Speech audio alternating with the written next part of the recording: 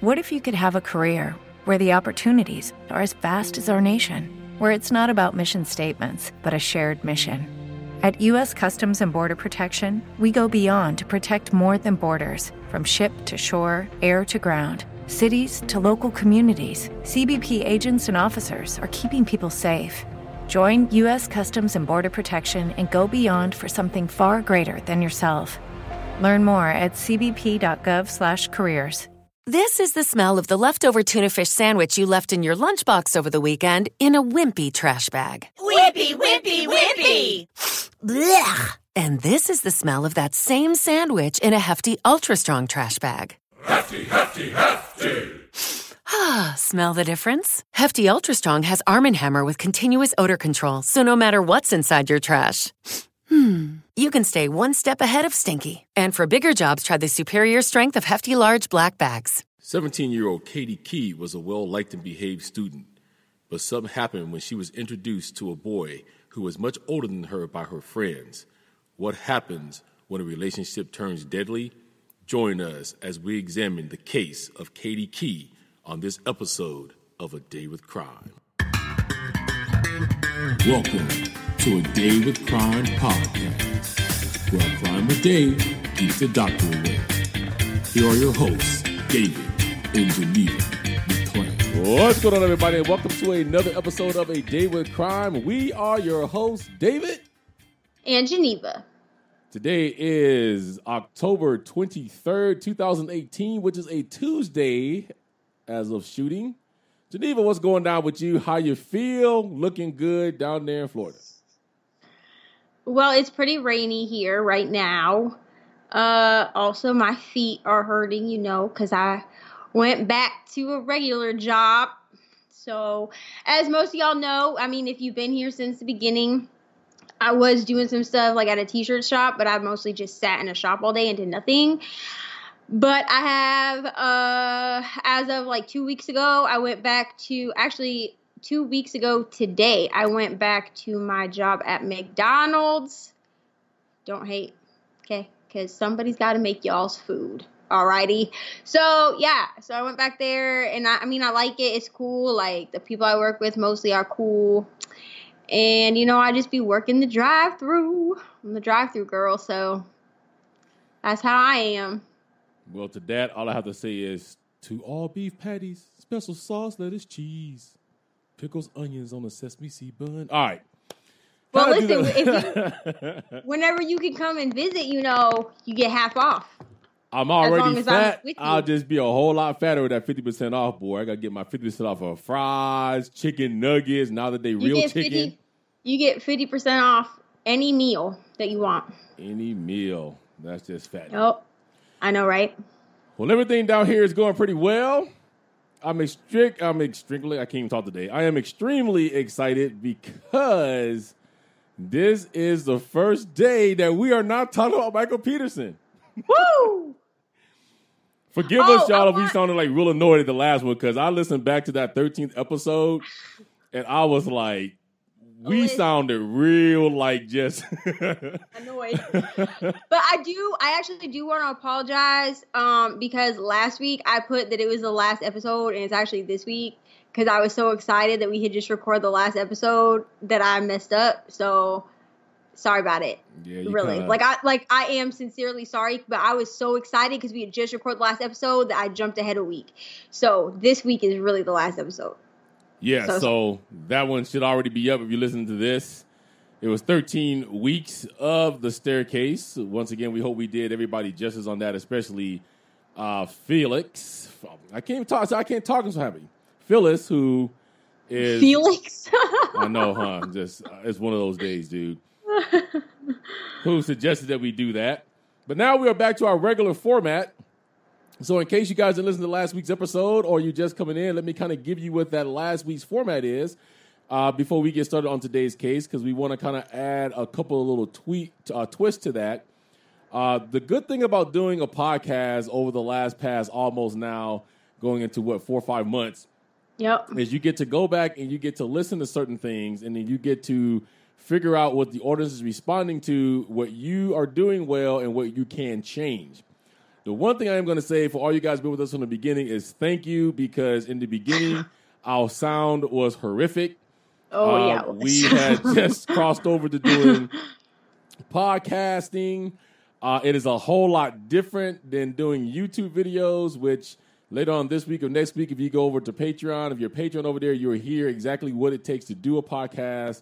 John Lawton and Daniel Hallen has also made mention of this on Crime After Crime, that is a little bit different equipment and technologies and everything that goes into that. So when you got good sound on YouTube, that don't necessarily translate over to good sound on podcasting. Right. So we found out, I heard a lot of distortion and I was way too loud and then he was way too soft. It was just a mess. Now we've kind of honed that in a little bit. So we thank you guys for being with us. Well, the other thing that we kind of discovered is maybe we'll fix up the synopsis a little bit. I think at the beginning we were a little bit too concerned with giving you a really super quick synopsis and not really being a deep dive podcast, and maybe we weren't giving you enough information. The truth of it is going to be there's going to be some synopsises that's going to be long. There's going to be some that's going to be short because of, A, the information that's out there and the research that we can do, but B, we want to make sure you get all of the information that you need to get to make an informed decision or judgment on what we're talking about. So the way our format goes is we are not a deep dive podcast. We are a case-by-case podcast, which means we tackle one case at a time. We give you a synopsis of that case, and then we discuss that whole entire case, everything that went into it. So usually our cases is 1 week, right? So it's 1 day. So you get a different case every week. That's still going to happen, but there's going to be some cases that's going to come up that may have to tackle in 2 episodes because the enormity of the case is just that big. There's other series that we do want to do, like Making of a Murderer, that's on Netflix, but we don't want to take another 10, 12, 14 weeks. We pretty much figured out if we was to do Making a Murderer episode by episode, now since we'd be here for a year. Right. Now that there's 2 parts of that, we will be here for a year. It took us 3.5 months, if you was counting, to get through all of the staircase. We probably would have been about a half month off of that pace or earlier if it wasn't for the unfortunate incidents that took place with us family-wise over that time. So we're still going to be your case-by-case. We're just going to give you a little bit more of the synopsis. It's not going to be truly a deep dive, but there may be some cases where we are diving a lot deeper than what we intend to do because we got to talk about some things and we can't leave it out. Like, for instance, the case that we're going to do next week, which we already announced, was Molly Tibbetts. We're going to do the best with that one because that case is huge. It's big. It's got a lot of stuff. And if we leave out one inkling of it, you miss the importance of the case.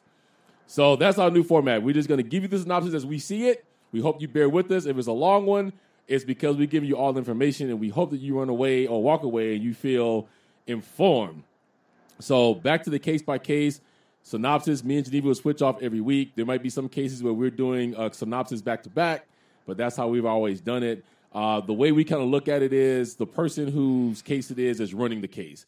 So that's usually the person that's done all the deep dive information or research and knows everything. Even though the other person does the research, one person is kind of carrying the case and kind of filling in all the gaps. So format, regular again, case by case. If you have any case suggestions, send it to us through any of our social media outlets. But your synopsis now may be longer or shorter, and we will tell you at the beginning of the case if the synopsis is long or short and why that reason is, whether there's not enough information out there or we just have what we got or because this case is huge. Anything you want to say on our new format running forward, Geneva, before we get started with today's case?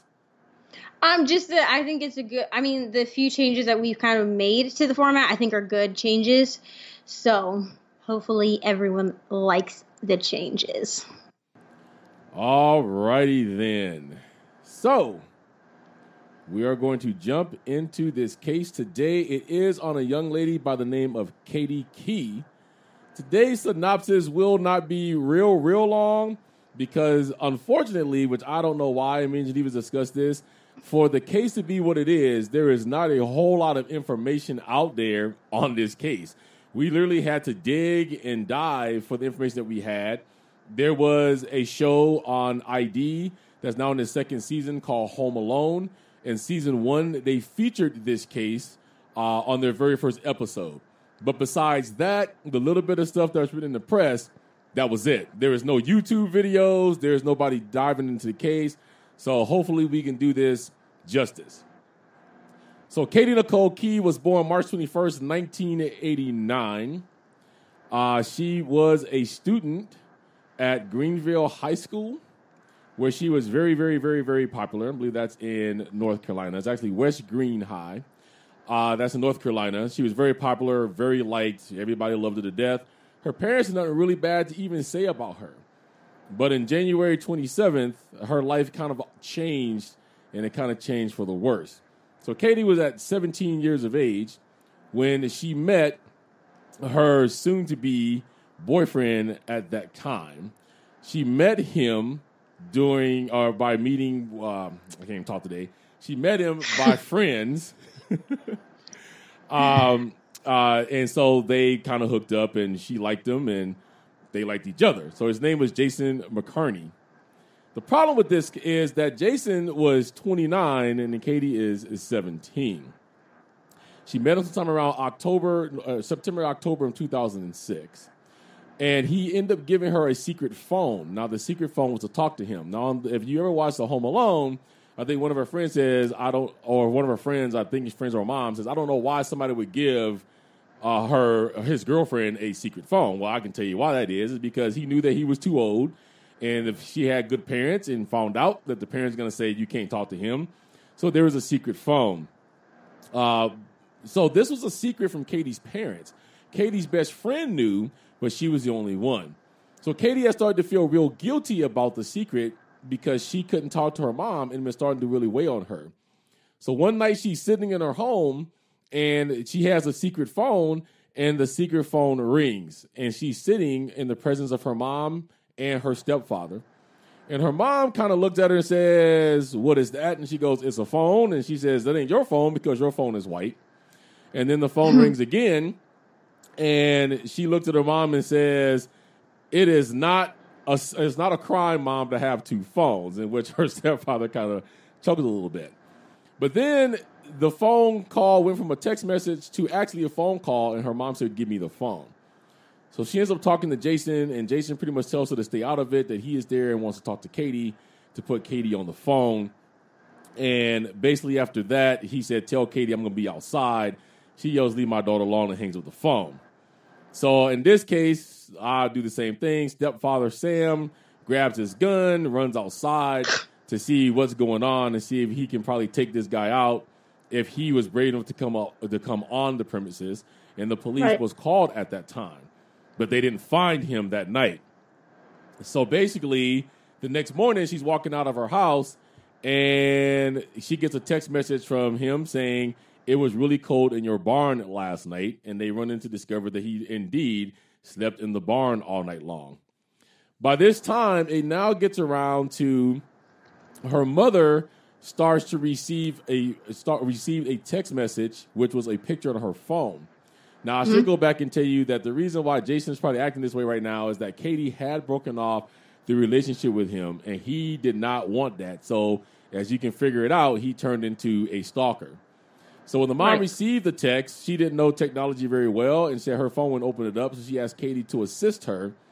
And when Katie helped her open it up, it was a naked photo of Katie that was taken by Jason. The sad part of that is that now the mom, not knowing the relationship was there until now, is now more horrified the fact that now she knows her daughter has been intimate with this older guy, to the point to where he's taking new photos and send them to her because he's upset. And this was over a 4-month period that they end up dating. So after that, a week, so they call the police on him again. He pretty much tell him to go. Jason ends up disappearing. Everybody thinks it's pretty cool. Her dad puts up motion sensor lights in the outside just in case he comes back so that there'd be a lot of security. And long story short of that, Jason pretty much disappears at this time. A week goes by. They heard nothing else from Jason at that point. So now Katie kind of thinks he's long gone. Both parents are still kind of worried about that. And then one night it comes down to where both parents work nights. Now, they have been advised not to leave Katie at home by herself. And this is what the cops had told him. Don't leave Katie home by herself. We don't know where he's at. Katie, being a headstrong 17-year-old, was kind of like, I don't think he's really here. Everything will be fine. And one night, her best friend was asked to spend the night, but the mom said she couldn't. And so what ends up happening is they both go to work, and for lack of a better term, all hell pretty much breaks loose. Jason had been stalking outside of the home and had noticed that they had been gone, broke into the house. Now, she went and called her stepfather and the mom. They said call 911.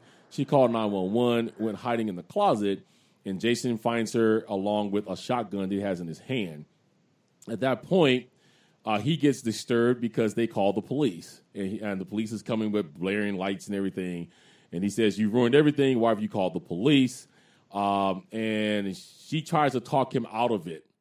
4-hour standoff. Now, he did rope off the door. Now, he had some hiking rope, and he tied the door up really, really, really well to where nobody was going to just walk in. Hello, it is Ryan, and we could all use an extra bright spot in our day, couldn't we? Just to make up for things like sitting in traffic, doing the dishes, counting your steps, all the mundane stuff. That is why I'm such a big fan of Chumba Casino. Chumba Casino has all your favorite social casino-style games that you can play for free anytime, anywhere with daily bonuses. That should brighten your day a little. Actually, a lot. So sign up now at ChumbaCasino.com. That's ChumbaCasino.com. No purchase necessary. VGW Group. Void where prohibited by law. See terms and conditions. 18+. And hit it and come in. So they talked about 2.5 hours into the standoff. Everybody's there now. The cops is there. Mom is there. Dad is there. It's about 2.5 hours in.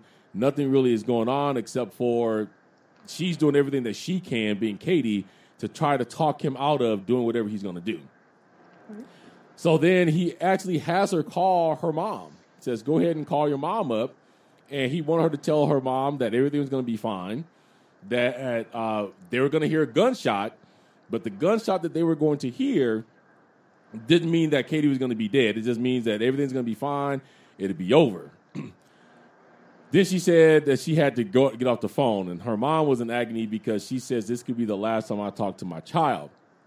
So at that point, it wasn't too much longer after that call, 3 gunshots rang out. The first shot was believed to be meant for Katie, but that Katie had deflected the gun as he pulled the trigger, and he missed. The second shot hit Katie dead in her chest, and the third shot, he put the gun into his mouth and he pulled the trigger. So on January 16, 2007, Katie Key lost her life by a domestic violence murder-suicide.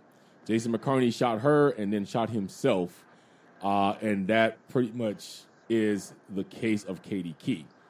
So let's jump into it, Geneva. Katie Key, 17 years old. Let's break it down a little bit. So I know you haven't had the joy of raising teenagers yet, but I just want to clear this up.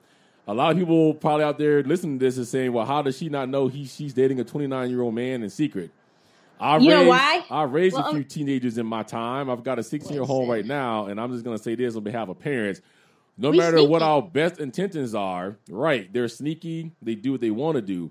I'm blessed because my 16-year-old, I can break her down very, very, very easily. She can't lie to me at this point. She doesn't even attempt to, and she's kind of in the mindset that she wants to stay away from everything that is evil. But that's not necessarily everybody, and she hasn't found a young boy yet that's actually going to captivate her heart in that way to where she would want to do that.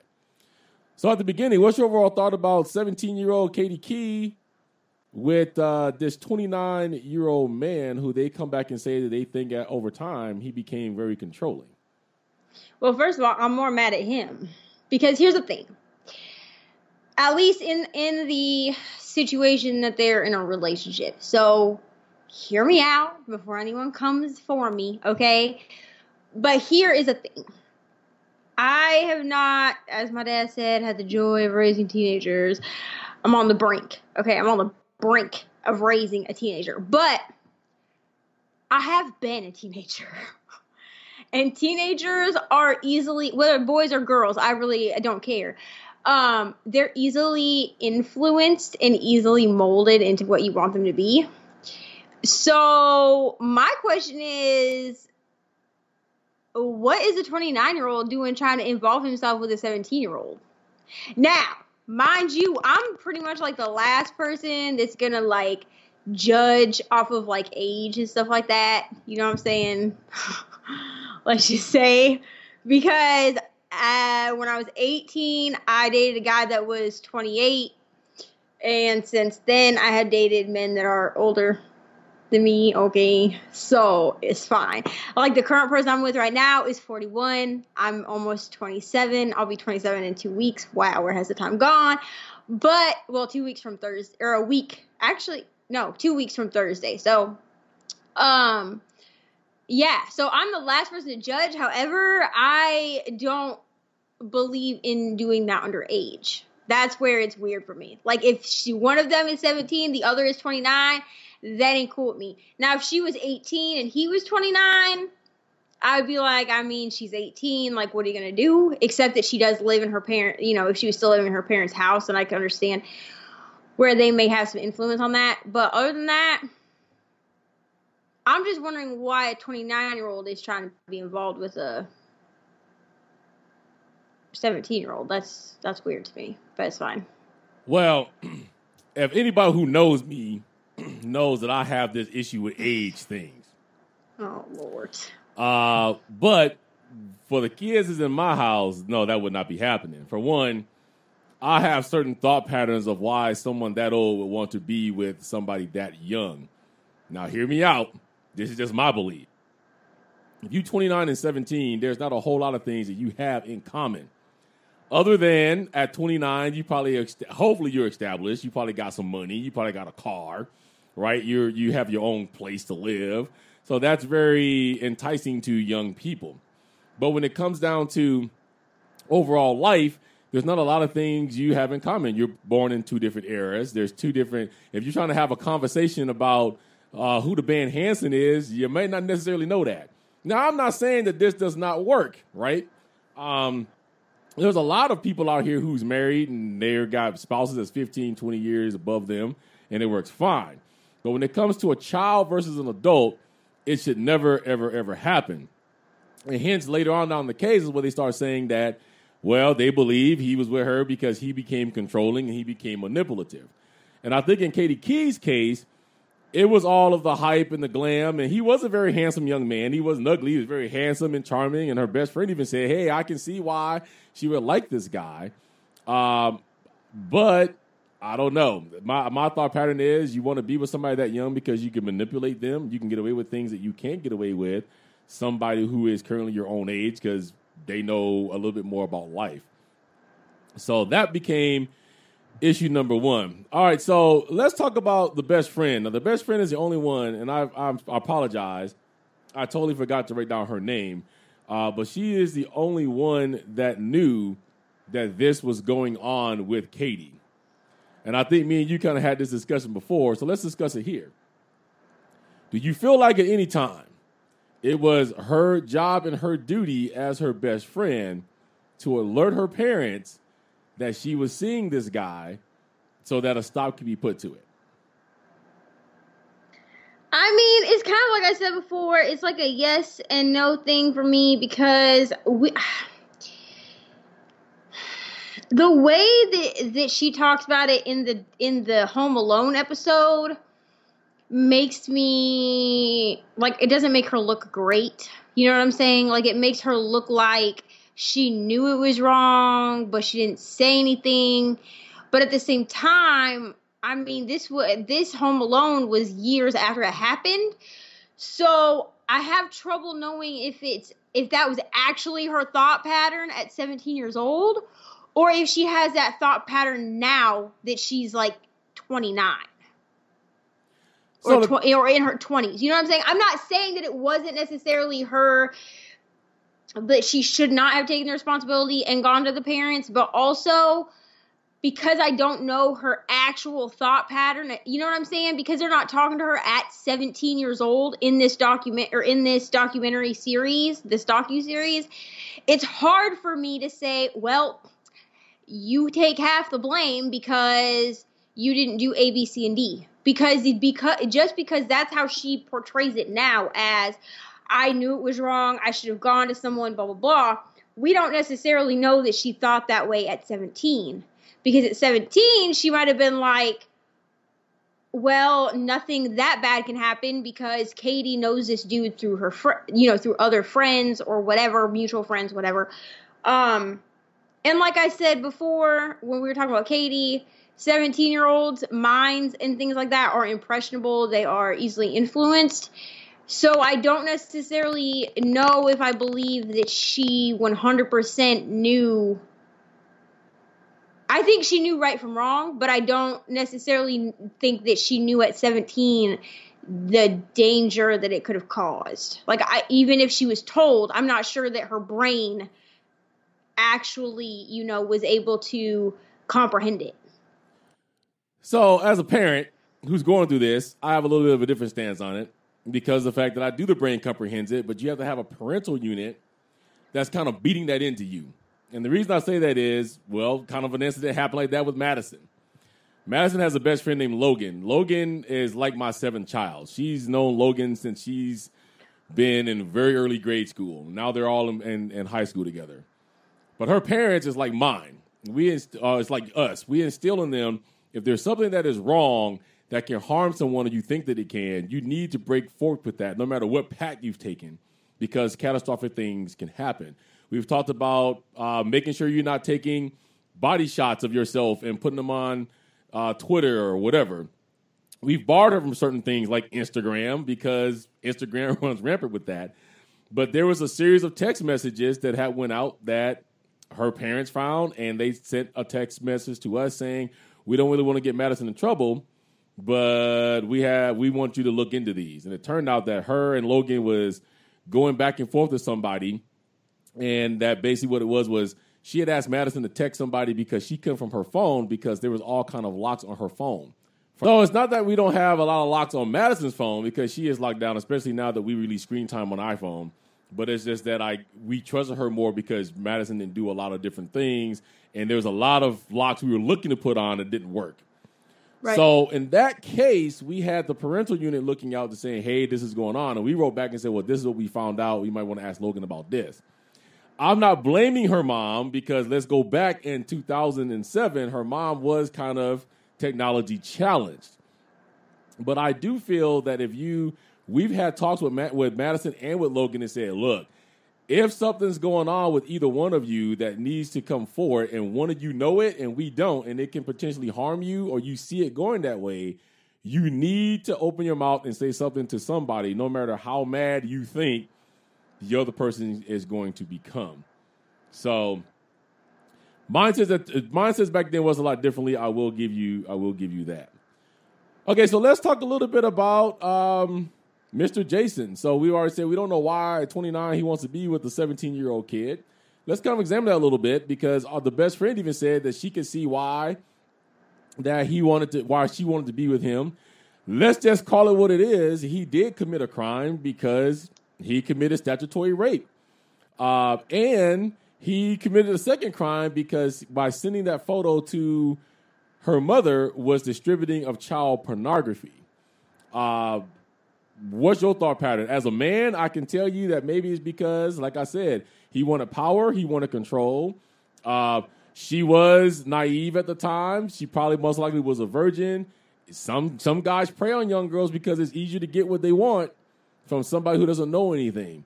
As a female, what's your thought pattern? Why would you think a 29-year-old would want to have anything to do with a 17-year-old child? Because he's gross. Listen, it's one thing. Okay, take this from someone who looks really young in the face, but my body, you know what I'm saying? Like, I'm not trying to be gross ass. I'm really trying to watch, like, how I say this. I look very young in the face. People look me in the face, and they assume that I'm only, like, 16. Like, when I went back to my job at McDonald's, there were new managers, new people there. I mean, there are some older, old managers and old people that I worked with before. But there are a few that are new that were like, I said something about having 4 kids. And they were like, how old were you when you had your first one? 10? You know what I'm saying? Because I don't look 27. Well, almost 27. Like, I asked one of the managers, I'm like, how old do you think I am? Because he was like, how old are you? I was like, how old do you think I am? He said 16. I was like, bro, add like 10 years, okay? But body-wise, I developed very early. So if a dude is only looking at what your body looks like, right? He might be like, well, she had the body of a 20-year-old, so I assume she was 20. So it's one thing to not know or for the girl to lie about how old she was. But this dude knew, which that's why it's nasty to me. Because it's one thing if she was like, oh, I'm 22 and like used a fake ID and all that stuff, which girls and men do. Girls and boys, you know what I'm saying? People do that. But this dude was 29 and knew that homegirl was 17. So I'm a little bit confused as to what exactly it was that he thinks was cute about that. Well, for one, I think another big question should be, why was he hanging out with high schoolers in the first place? Because remember, she met him through mutual friends. Now, the documentary or the show Home Alone was very vague on that, so they never really said that the mutual friends was all high school or she had mutual friends that was older than high school. But still, he's hanging out with potential children, and he ends up getting himself a girlfriend out of it. Now, she tried to break this off. Do you think, I mean, what you're a young girl. Why would you want to be with somebody that old at that young?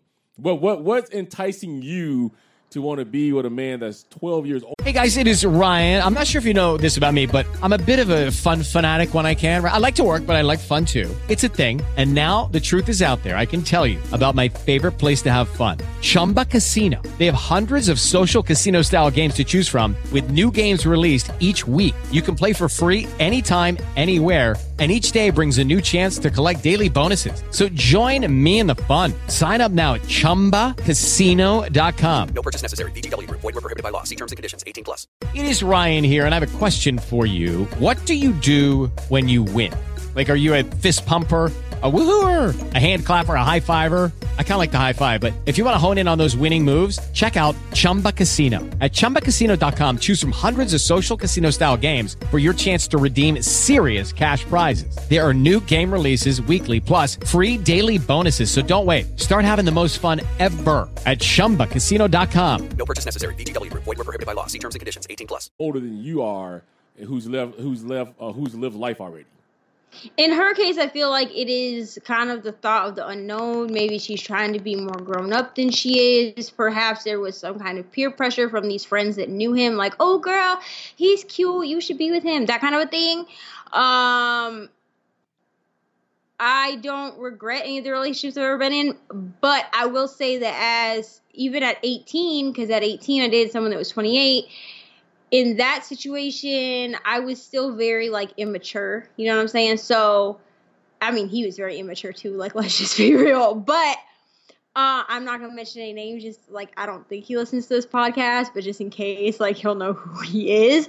But when I was 18 and I dated a 28-year-old, at first I was like, no, not going to happen. Like, yeah, he's cute, but he's like 10 years older than me. Like, I'm not trying to do all that. You know what I'm saying? Because at 18, 28 is still, like, old to you. You know what I mean? But it was kind of like this person and I got set up by my friends, and they were like, yeah, girl, just give him a chance, blah, blah. And then I did, and there you go. So we don't know necessarily. I mean, maybe he had a car. Maybe he was willing to give her things or gift her things that boys her own age wouldn't be able to give or gift her. You know what I'm saying? Because, but again, as far as he goes, that's all power. And probably he liked that he could basically make her do whatever he wanted because he was older than her and he could use that against her. But I think for her, it was more of like an excitement or the excitement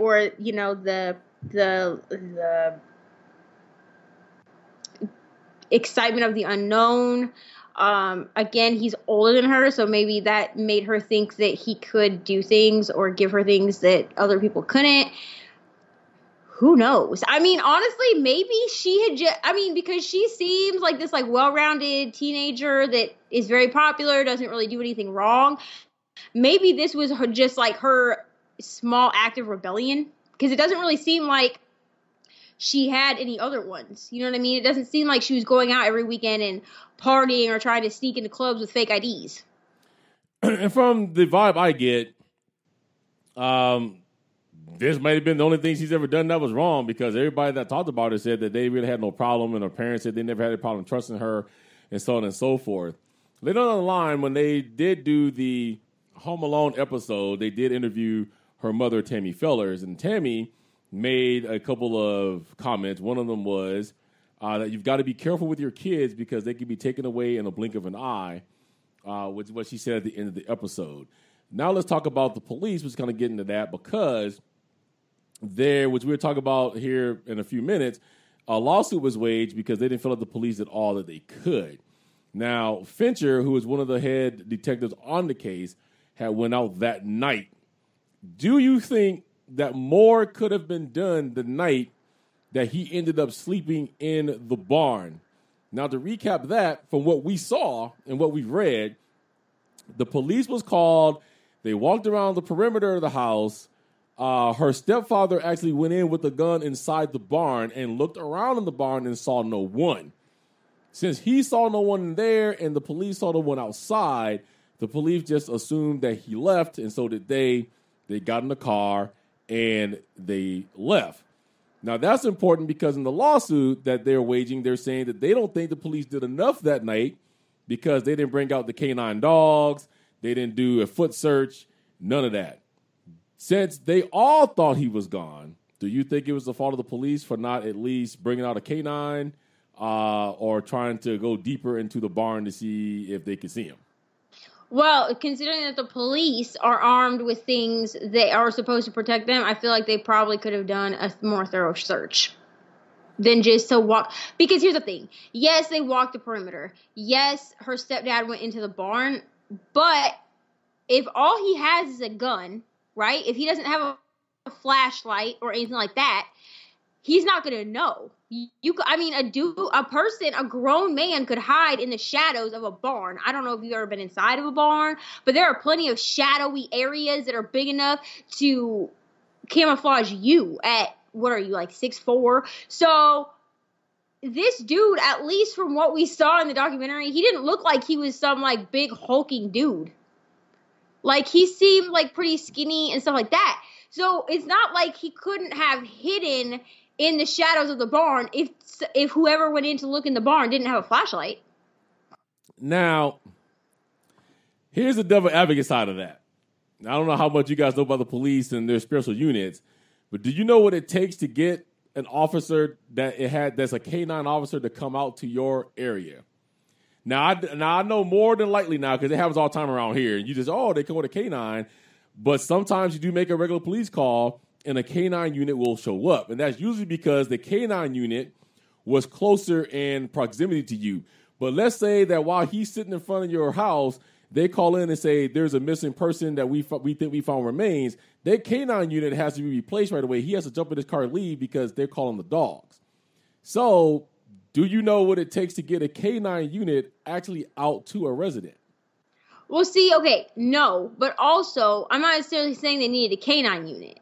I'm saying that the police should have been the ones, even if the stepdad already went in, they should have been going into the barn as well with a flashlight. Right, and I agree with that. I agree with that. That's what I'm saying. I don't necessarily think that a canine unit was necessary, but I definitely think that if someone's going into a real dark barn, how you gonna find somebody if you ain't got no flashlight? On top of, if you've got at least, I'm guessing 2 officers, because most of the time when you get called out for something domestic or a crazy person trying to break into your house, you have at least 2 officers, because then you have an officer and you have their partner. They don't usually go out by themselves. You know what I'm saying? Even if one officer gets there first and then another officer follows behind, usually there's at least 2 officers on the call. So that's 2 flashlights that could have gone in and looked around. Now, the reason I bring the canine unit up is because in their lawsuit, that's what they said. They said that they felt that the police could have brought the canine units out to take a look around the barn. So that's why I asked that question, because I do know that they're considered to be a special unit. And if nobody ever knew this, if you have 5 officers on the scene and that's including the cop that's driving the canine car, you actually have 6 because that dog is looked upon as an officer, right? So they look at you have 6 officers on the scene, one that's doing a search. I don't know. Again, that was a vague part, right? They just said that her stepfather walked into the barn with a gun. They never said he went with a flashlight. They never said he had anything adequate, so we don't know. I do agree with you that the cops should have been behind him with guns drawn if they needed to and had flashlight over his shoulder. I do think in that part, they neglected it. The barn, at least the one that they had on TV, did not look like it was that big. It looked like it's about as big as what I call my barn out in the backyard that I have a hot tub. You open the door to that thing, I can see the whole length of it. So I don't think it was going to be the way it looked. It wouldn't have took more than like 5 minutes to walk in, flip over some bays of hay, some hay bales, look up under things to make sure he wasn't there. Because the irony of it is he was there. He stayed there all night. And upon that text message, when they went back into the barn, they found 2 empty beer bottles and a blanket that he had used to cover himself up with. All right, so getting towards the end of this, let's go ahead and talk about, unfortunately, the actual murder-suicide that took place and how that all pretty much went down. So, again, as we said, Katie Key was left alone. Her parents both worked nights, and Jason had been stalking the house for goodness knows how long, waiting to get her by herself.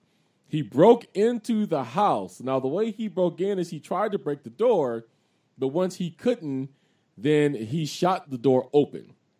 When her stepfather actually was able to get on the scene, he actually found 2 of the shotgun shells down there. She was found in a closet talking on the phone to 911 where he instructed her to hang up the phone. He then barricaded the door with I call it hiker's rope, but camping rope. Very strong stuff. So this becomes the big center of it. Do we think the police could have did anything else? Again, this is part of their parents' lawsuit saying they don't think they did everything they could have did that day, but she's barricaded in this room. And like I stated in the synopsis, with rope tied so good and so tight, it took them 3 or 4 times just to barrel through the door after all the shooting had took place. Do you think it would have been better for them to rush the scene, throw some tear gas in? Do you think there's anything else they could have done that night that would have probably saved her life? I personally don't think so. I mean, I think that it was kind of done once he realized that the police had been called. Because she called the police knowing that he was in the house. And then when she called the police, he found her hiding in the bottom of her closet. Right. On the phone with the police. So I think once he realized that it wasn't actually her mom that she was on the phone with, it was the police, I think it was a done deal. I think that she would have died one way, regardless. And the thing is I understand where her parents were. And I'm going to say this because I can now say that, unfortunately, which we're going to talk about this on the podcast here probably relatively soon. But as you know, last year in May, Beth and I had the biggest scare of our whole life because I get a phone call and my daughter says there's a shooting at the school. I can't reenact in words what it feels like as a parent to get those words. But up until that point, I never said I knew what it was like to have a child in a situation where there could be a shooting, because I didn't. It's horrific. It's horrifying. Your lungs, like, you have no air. Your heart stops. Your immediate thought is, what can I do to get to where it is? So in her case, I look at that, right? She's saying if this could have happened, my daughter could have been saved. But what she has to understand now is this now turned into a regular standoff situation. It's almost like going into a bank and taking somebody hostage and saying, I'm going to kill the first person if you don't give me some pizza. That's basically what it was. It turned into a standoff situation where now I think their fault was, why didn't we have any negotiators? Okay, if you watch the same ID special I did, they said like 4 different times, it was a 4.5 hour standoff. But I never once seen them say that they brought in a hostage negotiator. There was nobody on the phone trying to talk him down. The only phone call that came into the place was her mother, and he said don't answer it. So I think in that case, they failed because they didn't really take this as serious. I don't know how big the police department is out there, but in 4.5 hours, I think you could have got somebody down there with knowledge that could have at least tried to talk this dude down, because I think his biggest concern was he didn't want to go to jail. Because at one point, Katie even said, look, man, if you let me go, I won't press any charges. And he's like, well, why would you say that? And she says, well, look, we can downplay this. And he's like, you can downplay all of this, the gun and everything. You can downplay all of this. And she says, yes. And he goes, no, you can't, because I'm going to get out of here and I'm going to go to jail. This is where a hostage negotiator comes in play. What do you think about that? I do think they should have had a hostage negotiator, because it seemed like the only negotiation they didn't really have any negotiation. Like, the only thing that you really see is her call her mom. So, yes, there should have been someone negotiating with him, especially if it was a 4-hour standoff. Like, that seems like a really long time to not bring anyone in. But, but also, I'm not sure that a hostage. I don't necessarily think that a negotiator would have helped the situation. I think honestly, once he found out that she called the cops, because his words were, "Why did you call the cops? You've ruined everything." I think it was already in his brain that he was going to kill her. But we never do what everything was. Right? I was like, what? I'm like, what's everything? At one point he says, start packing. And she goes, why am I packing? He goes, well, we're going to go on a trip. So it's kind of like his brain was all over the place, right? Well, I have a bunch of police out here. I don't want to open the door, but you need to start packing because we're going to go on a trip. We ain't coming back from this trip. And then, as far as I'm concerned as a parent, the more damning thing happened. All right, you got kids. How do you feel standing outside and Katie calls you and says, hey, Mom, look, he wants me to tell you everything's going to be okay. Oh, you're going to hear a gunshot. Don't worry about it, though. Everything's going to be cool. And the question comes back, is he going to shoot? Is he going to shoot you? I don't think so. Is he going to harm himself? I don't know, Mom. This is potentially the last call you ever get from your kid. How you feeling standing on that pavement right there, knowing this could be it? I would feel, I don't even know.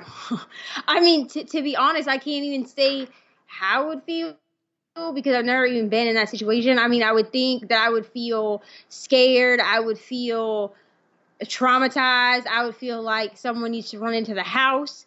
You know what I'm saying? But at the same time, it's like I've said, like, I don't think that,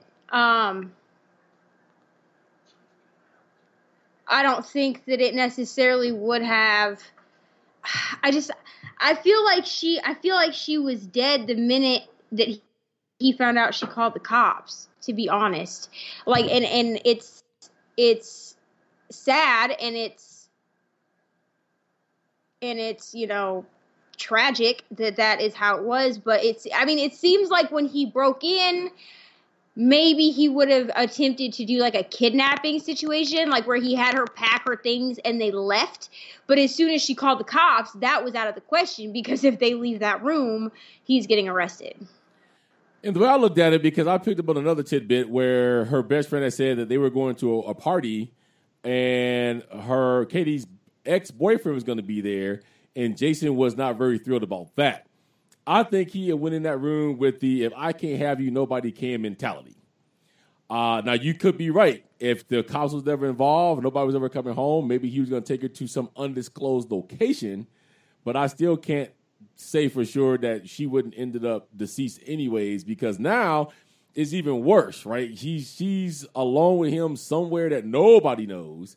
And now we're looking at potentially having a missing person case for goodness knows how long. So the last piece of this is, unfortunately, he ends up pulling the trigger, 3 shots, shoots her, tries to once, she blocks it. He shoots her again, dead in the chest. I guess the best thing out of this, and her mom said the same thing too, is that the cop says that she died instantly so she didn't suffer.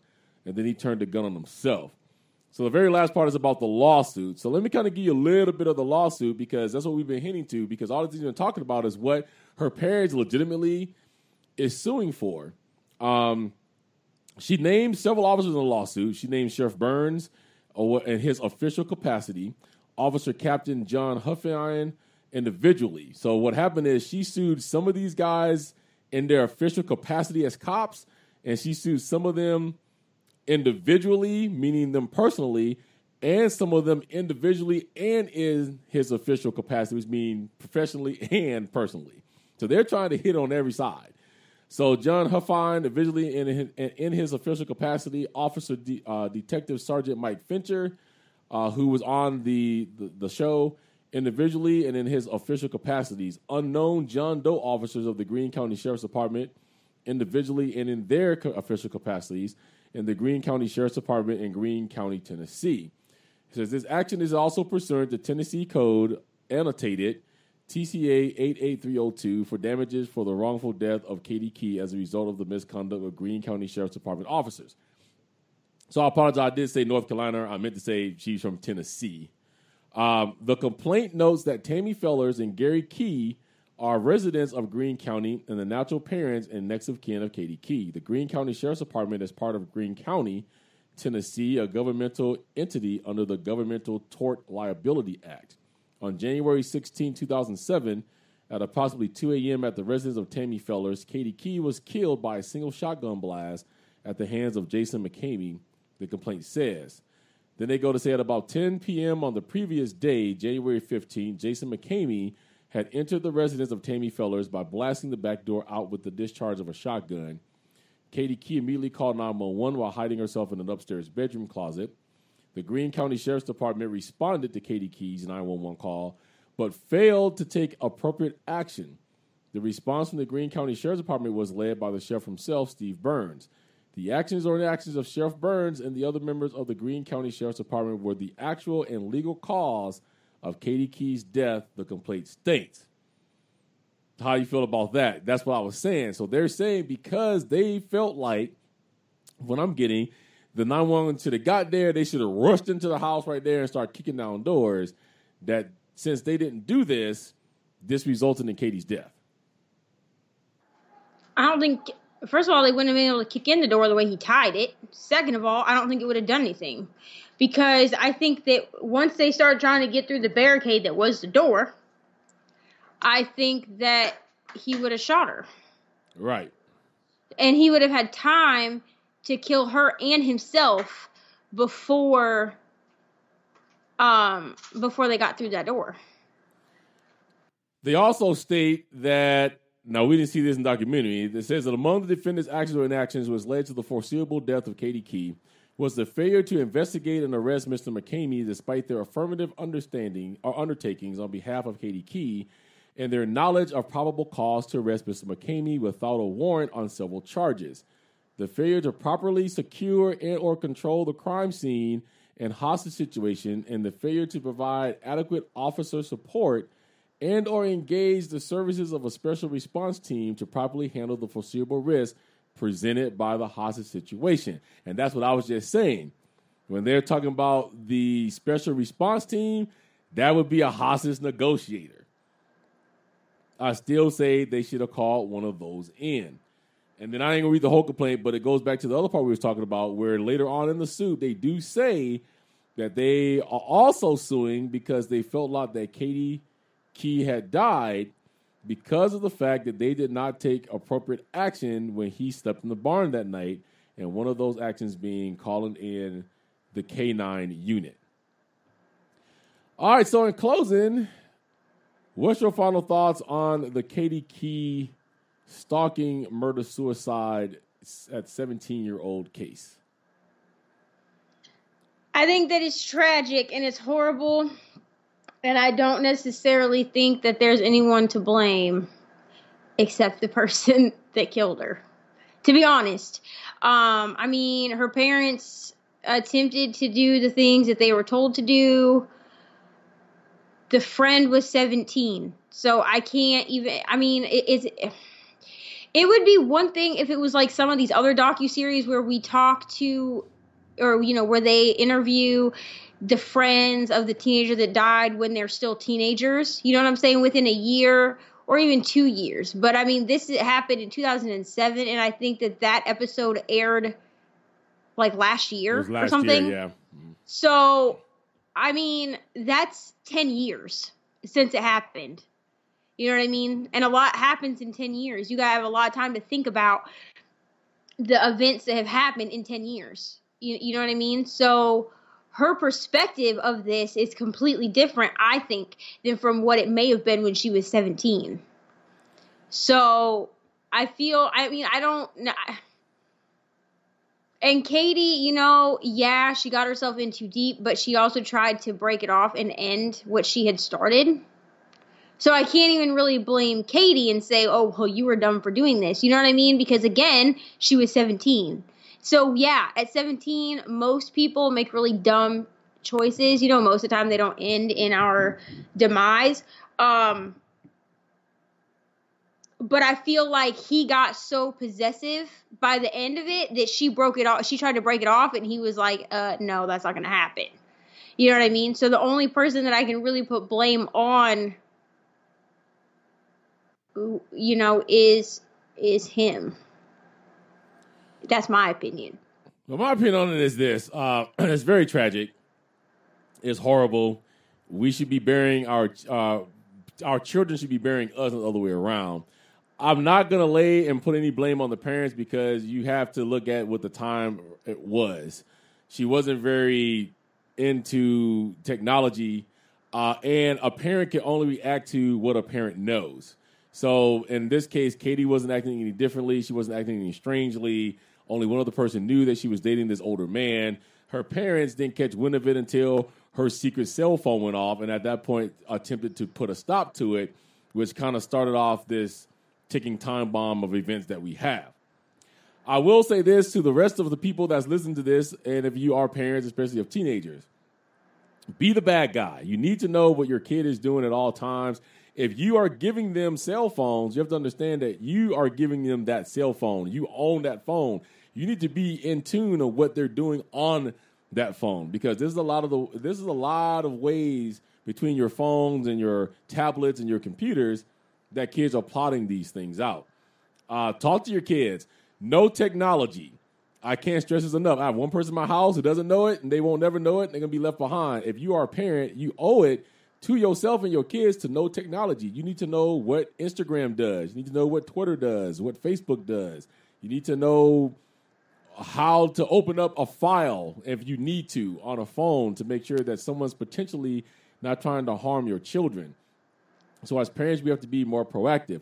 That's something that Tammy Fellers, who's Katie Key's mom, has now said and said on the documentary. She keeps saying it by saying, you know what your children is into and make sure that you're in tune with them because they could be gone in an instant. So tragically as it is, I hope that Katie Key does rest in peace, and I hope that her story can help other 17-year-olds, 16-year-olds, 15-year-olds not walk into this situation. All right, with that being said, Geneva, do you have any shout-outs for today? Yes. So, Funeral Stories, Season 2 Why are you going to take my shout-out? Well, because we didn't discuss shout-outs before we started this, so it's fine. That's what I was going to say, though. Well, I'm sorry, but listen, I already done started, okay? So, Funeral Stories Season 2 has officially dropped as of today. They did make an announcement on their Instagram that they're dropping like part 2 or second episode or something along those lines, like tonight at some point. I haven't been able to check because we've been recording, but I did listen to it this morning. So yeah, because we love Laura and Casey. Okay, yes, we love them. Laura and Casey, my fellow Georgians from way down south and way across. Yeah, if you guys haven't checked them out, make sure you do drop in and check out Laura and Casey. We are very excited that they are back for Season 2. We've been waiting. All right, anything else that you got on your brain today? Not really. That's about it. All right, once again, guys, we thank you and appreciate you being here with us. If we sound a little rusty, forgive us. We get better over time. This is our first time talking about a whole different case after 13 long weeks. 13 weeks. Oh, you know what? I got one more thing to say. Phyllis, next time that you decide you want us to pick a documentary, please pick a shorter one. but also I love you and you're my best friend, so it's fine. And I just have to point out that she has said that same thing in the last 3 episodes. So you know that the staircase must really, really, really be working on her nerves. Phyllis has also gotten countless text messages about how she needs to pick a short documentary last time, and every time I send her a text message, she laughs at me. So it's fine. It's fine. That's what happens when you are best friends, sisters from another mister and all that good stuff. So you do want to make sure you tune in next week. Next week, we are going to be tackling the case of Molly Tibbetts. That was going to be a big one, and that's going to be Geneva's case. We do appreciate all of you guys for listening to us. We do know you have other choices in true crime, and we thank you for sticking with us. Please remember to rate, comment, and subscribe, especially if you're on iTunes. That does help us push us up the chart, and also lets us know what we are doing well and what you would like to see us do better. If you want to get an idea of exactly what it's like to do a podcast and at least what our journey is and the equipment that we use and why our sound sounded so horrible in the first 11 episodes, Patreon, if you want to support the show. We went to one $5 tier. So $5 tier gets you everything that we thought that there's going to be extra. We usually upload the cases early. They'll be all ad-free. Then you get special tidbits. So one case a month. That's something different, maybe different than true crime, but definitely something that won't be here. And then you get little behind-the-scenes things like the whole entire thing we're going to talk about with how to do a podcast. So with that being said, we thank you. And as always, don't commit any crimes out there, so you don't end up on our podcast. Thank you for listening to A Day with Crime. Artwork created by Geneva McClam. Sound mixing and editing done by David McClam. Don't forget to subscribe and join us on our social media outlets at facebook.com/groups/A Day with Crime, Twitter at A Day with Crime, Instagram at A Day with Crime. If you'd like to support the show, you can do so at patreon.com/A Day with Crime. You can also email us at adaywithcrime@gmail.com and youtube.com/A Day with Crime. Thank you for listening, and as always, a crime a day keeps the doctor away. Until next time.